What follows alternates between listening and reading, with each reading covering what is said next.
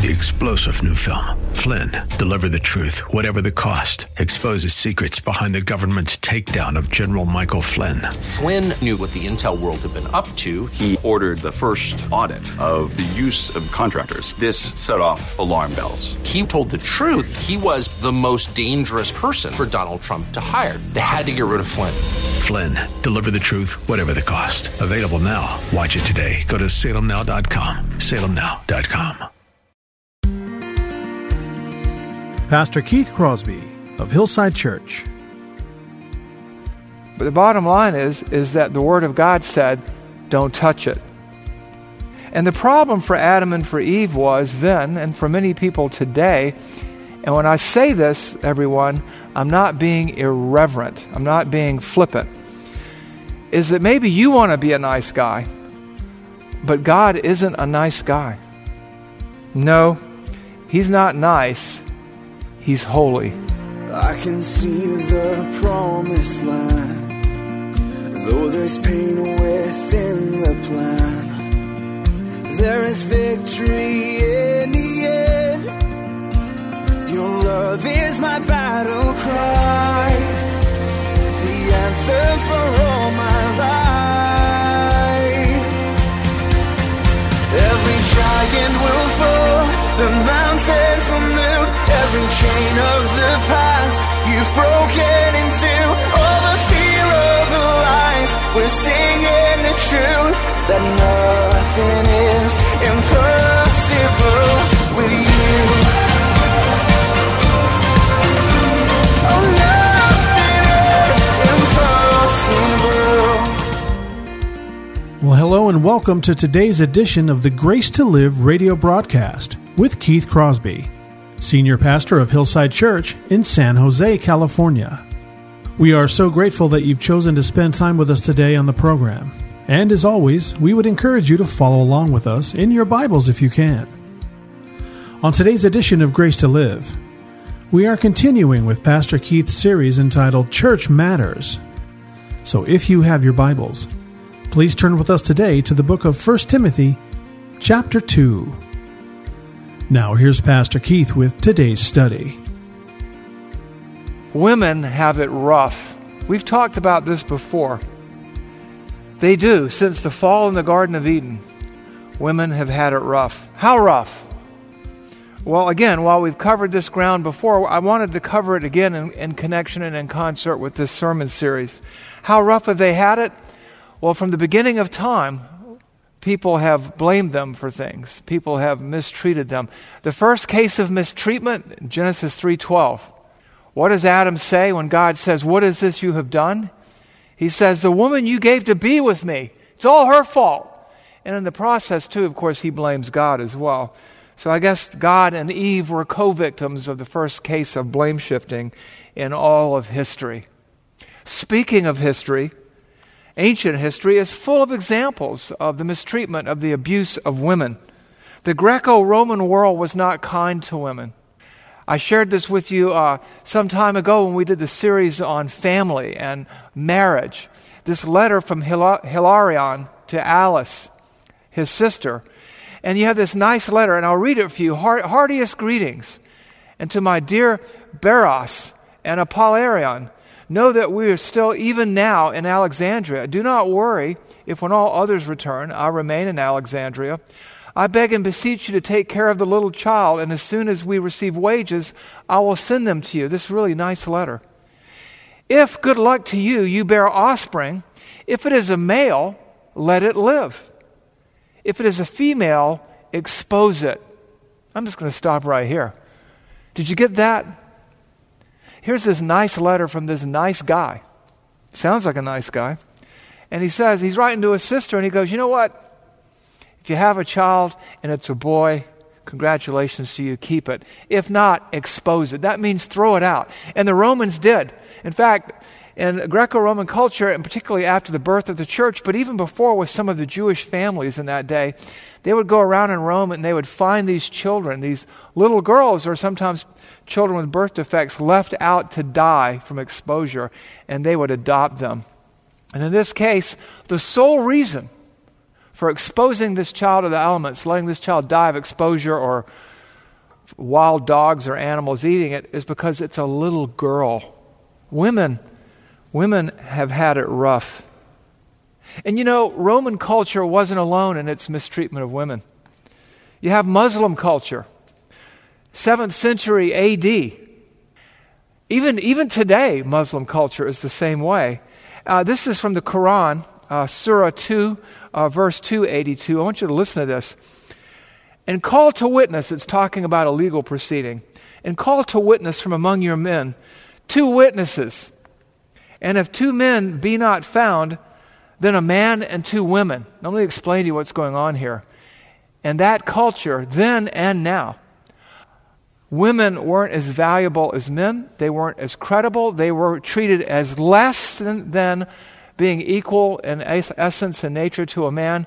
And so where you could have 2 men to bring about a trial and bear witness, if you didn't have 2 men, you would have to have 2 women to make up one man's credibility and testimony, plus another man. Women have had it rough, and they continue to have it rough. Even our progressive culture, with its laws of unintended consequences, allows for sex selection in abortion. Conservatively, this has resulted in the deaths of over 200 million little girls in India and China alone. And then, speaking of our enlightened progressive age, there are the powerful and the popular, the Jeffrey Epsteins, the Prince Andrews, the Bill Clintons, the Harvey Weinsteins, the Bill Cosbys, men who were popular with the culture because they gave and supported the right causes, and they sexually abused women, serial abusers who got away with it. People enable them to get away with it until it became so painfully obvious that somebody had to do something, and circumstance and situation forced a day of reckoning. And as bad as that is, there are women themselves who betray women.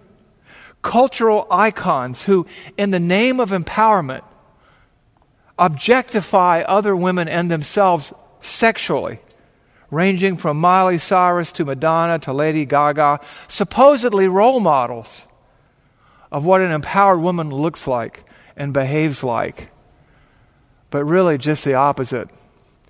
And then there are the garden variety knotheads like me, who are not as godly as they should be, who are not as good husbands and fathers as they should be, who are still works in progress. Women have it rough all around. But the roughest, probably the worst statement I can think of that's been made to a woman in history, whether it's ancient history or modern history, was aimed not only at the first woman, but many women who have followed. And that is found in Genesis 3:1, when Satan whispered in Eve's ear, did God actually say? Did God really say? Is this the word of God? Did this, or as it says in the King James, hath God said? First the devil used it, then Adam really used it by way of demonstration when he gave in to his wife's needs and allowed her, he was standing right there with her, to partake of the forbidden fruit. And some men have been duplicating that mistake ever since. You see, the problem for Adam and Eve is when you ignore the Word of God, there are consequences. And Adam may have played the nice guy. Oh, you go ahead. You want this fruit. It looks like it's good to make people wise. It looks like it's good for food. You know, who am I to tell you you shouldn't eat it? But the bottom line is that the Word of God said, don't touch it. And the problem for Adam and for Eve was then, and for many people today, and when I say this, everyone, I'm not being irreverent, I'm not being flippant, is that maybe you want to be a nice guy, but God isn't a nice guy. No, He's not nice, He's holy. And don't get me wrong, God is patient, God is kind, God is not irritable or resentful. God does not rejoice in wrongdoing, but rejoices in truth. In His grace, He endures all things, He hopes all things, but God is holy. And God is loving. And because God is loving, he punishes sin. Sin has consequences. And as Adam and Eve found out, the wages of sin is death, but the free gift of God is eternal life. You see, God offered them everything, but they wanted everything plus. Satan played sort of a role like the culture plays today, or the permissive parent, or maybe the nice guy. And Adam did too. I can hear it now. Well, God wants you to be happy. We need to have everything we deserve that we're entitled to that's coming to us. But that's not what God's Word says.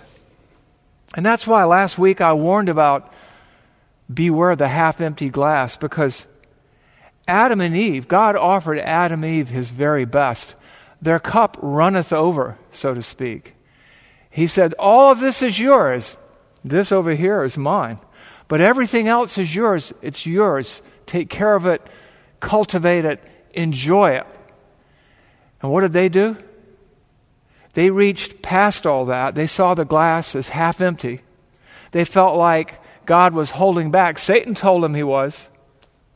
And they reached even beyond the tree of life. And they reached out for that which was forbidden them, that was restricted from them, because they felt that's what they wanted. They felt that's what they needed.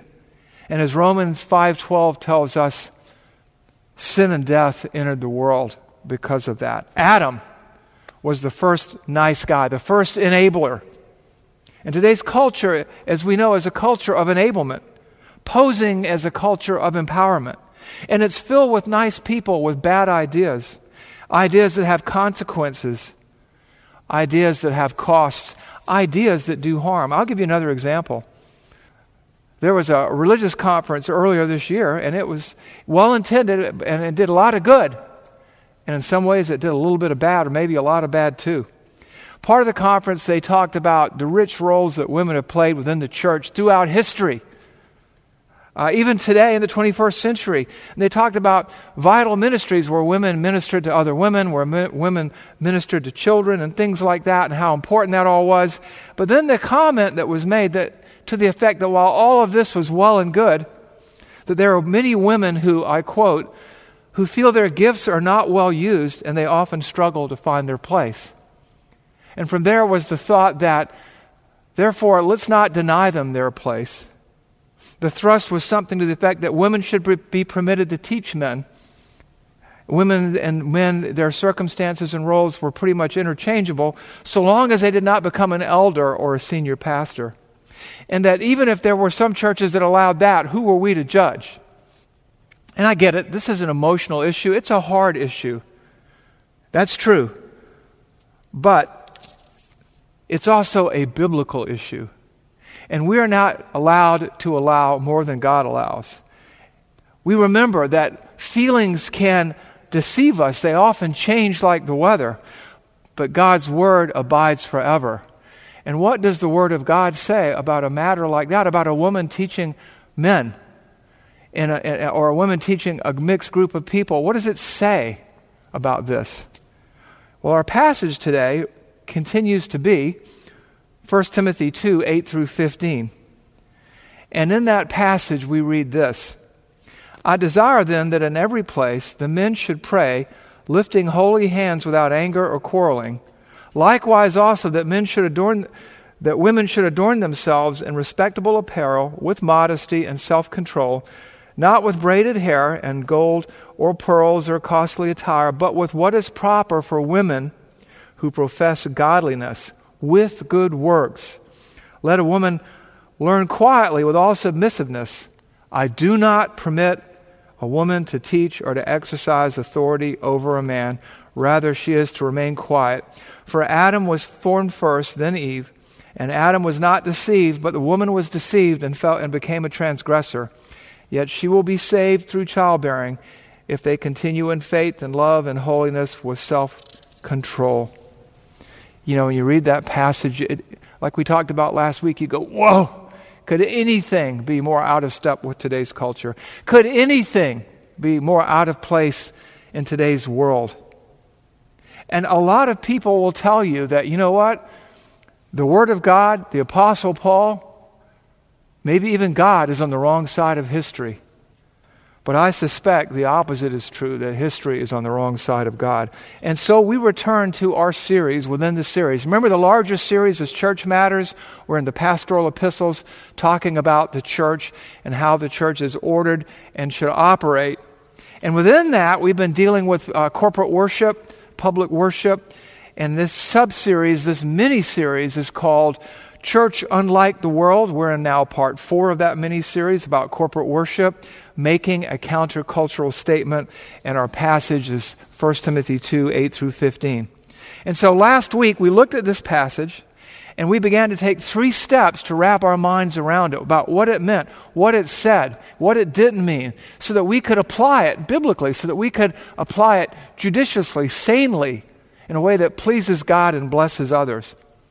And so what we talked about first last week is what the word here, what the words weren't saying, because there are so many misconceptions about what's going on in this passage.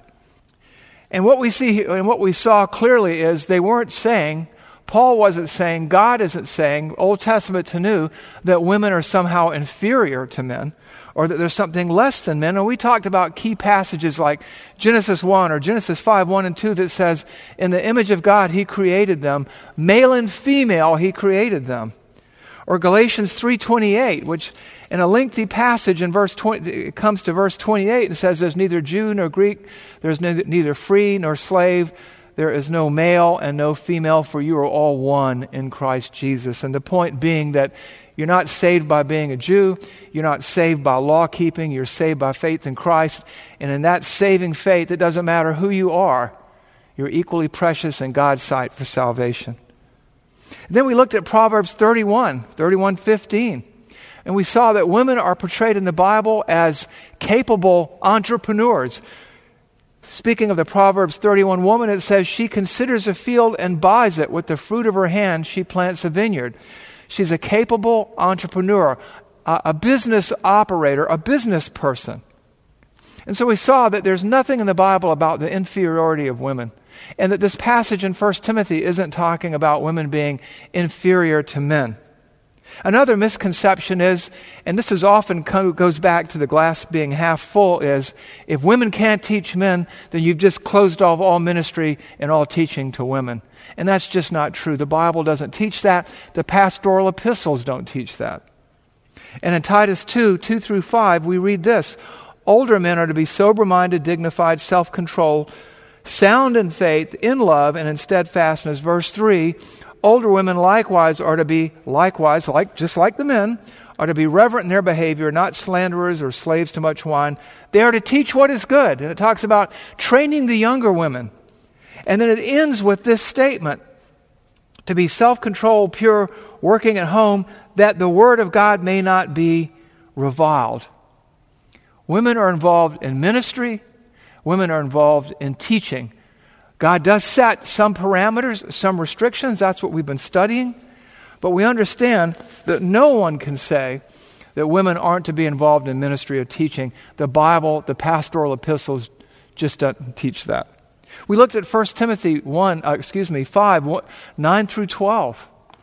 And we saw that one of the requirements for any woman, a widow, receiving benevolence, the first question that's going to be asked is, among the first questions is, did she minister in the church? Was she involved in the church? Did she do ministry? So, we really don't want to have any of that. I call them red herrings. They're distractions where people are reacting emotionally to the Word of God and making these big broad brush statements that just aren't based in fact. From Old Testament to New, we see the value of women. We see that they have teaching roles inside and outside the church. Proverbs 1, 8, and 9 is the warning not to ignore your mother's teaching. That warning is repeated in Proverbs 6. So let's not have any of that. Let's be honest about the Bible and what Paul teaches, or what the Holy Spirit, God, the Holy Spirit, teaches through the pen of Paul. And so we understood what the text wasn't saying, wasn't implying. And then we turned our attention to what the passage is saying. What the passage is saying. And we zeroed in on the controversial part. Verse 12, I do not permit a woman to teach or to exercise authority over a man. Rather, she is to remain quiet. I can hear it now. Did God actually say? Has God actually said such a thing? Why would God say such a thing? There can be no good reason for this. We talked about all this last week. There is a reason for this, and often people stop at verse 12 and conveniently ignore verses 13 and 14 all the way through the middle of 1 Timothy 3. But in verse 13, we read there's a reason for this, a good reason for this, in God's economy. God has a structure. He has an order. He is a God of order, not a God of confusion.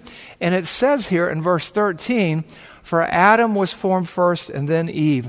And we talked about this. This is the primacy of the firstborn. This is the protogenitor. God has created certain roles, and throughout history and throughout culture, the firstborn has had a larger responsibility and a larger role than all who came afterwards. And so God had a plan and a purpose. And as we know, God says of himself, I, the Lord, do not change. The Adam was created first, then Eve took place before the fall. He created Adam and he said, it's not good for man to be alone. I will make a helpmeet like him, fit for him. And he gave Adam someone to complete him. But Adam was the firstborn, just like Christ is the firstborn of all creation. Then there is a second reason given in the text, verse 14. And Adam was not deceived, but the woman was deceived and became a transgressor. God held Adam responsible. Adam knew that what he did was wrong. Eve believed a lie. Adam knew better. And he failed to teach and he failed to lead. And they trusted in their experience over Scripture. And through that, sin and death entered the world. See, the problem is they saw God's will, God's word, is denying them something that they felt entitled to. And they said, along with Satan, they said it in their hearts. He said it out loud. Did God actually say? And is this fruit really that harmful? It's appealing to the eye. It looks good for food to make one wise. What's the harm? And the problem is that they saw the glass is half empty. Their cup was running over with blessings from God, and they chose to see it half empty. And today, you and I, everybody in the church, women, men, everybody, need to beware the half empty glass. And here Adam played the nice guy, and Eve got everything that she thought she felt that she needed. And see, that felt thing, like women who feel like their gifts aren't being used, that's a heart problem. And we, as a result, inherited a broken, violent, and sinful world. Romans 5:12 says this, therefore, just as sin came into the world through one man and death through sin, and so death spread to all men because all sinned. So much for nice guys. So much for nice guys. You see, one of the things we're learning about in the study of the pastoral epistles is there's a right way to worship God, a right way to serve God. There's a right way to do church, and that's God's way. And it reveals what's going on inside of us, right? We talked about public worship is about internals, not externals. It's not about poses or postures. It's not about ostentatious dress. It's about a heart committed to God. That kind of worship is based on a desire to bear witness to God, to bear witness rather than to enjoy the excesses of the world. Remember, they were near the temple of Artemis Diana where the show was there. But our worship is not about the show, it's about the grow, it's about obedience rather than preference, it's about ministry by the book. And that's why we came to that passage in 1 Timothy 3:14 and 15, which kind of ties all this up. I am writing these things to you, hoping to come to you before long, but in case I am delayed, I write so that you will know how one ought to conduct himself in the household of God, which is the church of the living God, the pillar and support of the truth. So we took these first two steps last week to understand what this passage, this controversial passage was saying. We wanted to know what it wasn't saying. We wanted to know what it was saying. And today, hopefully, we'll finish up with step 3, what the passage means.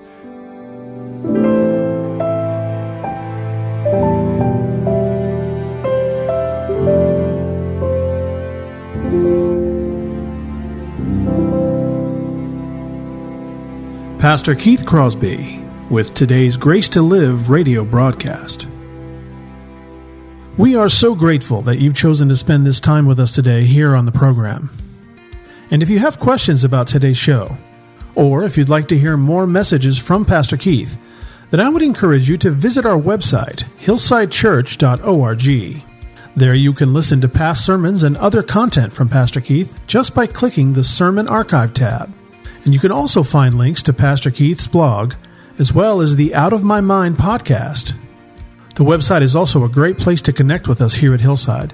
You can find information on our service times, ministry opportunities, and of course you can browse our calendar of upcoming events. Again, all this and much, much more can be found by visiting our website, hillsidechurch.org. Well, we hope that you'll join us again next time on Grace to Live. But until then, I'm your host, Kevin Reeves, and on behalf of Pastor Keith and everyone here at Hillside Church, it is our prayer that the Lord will richly bless you, and thanks for listening.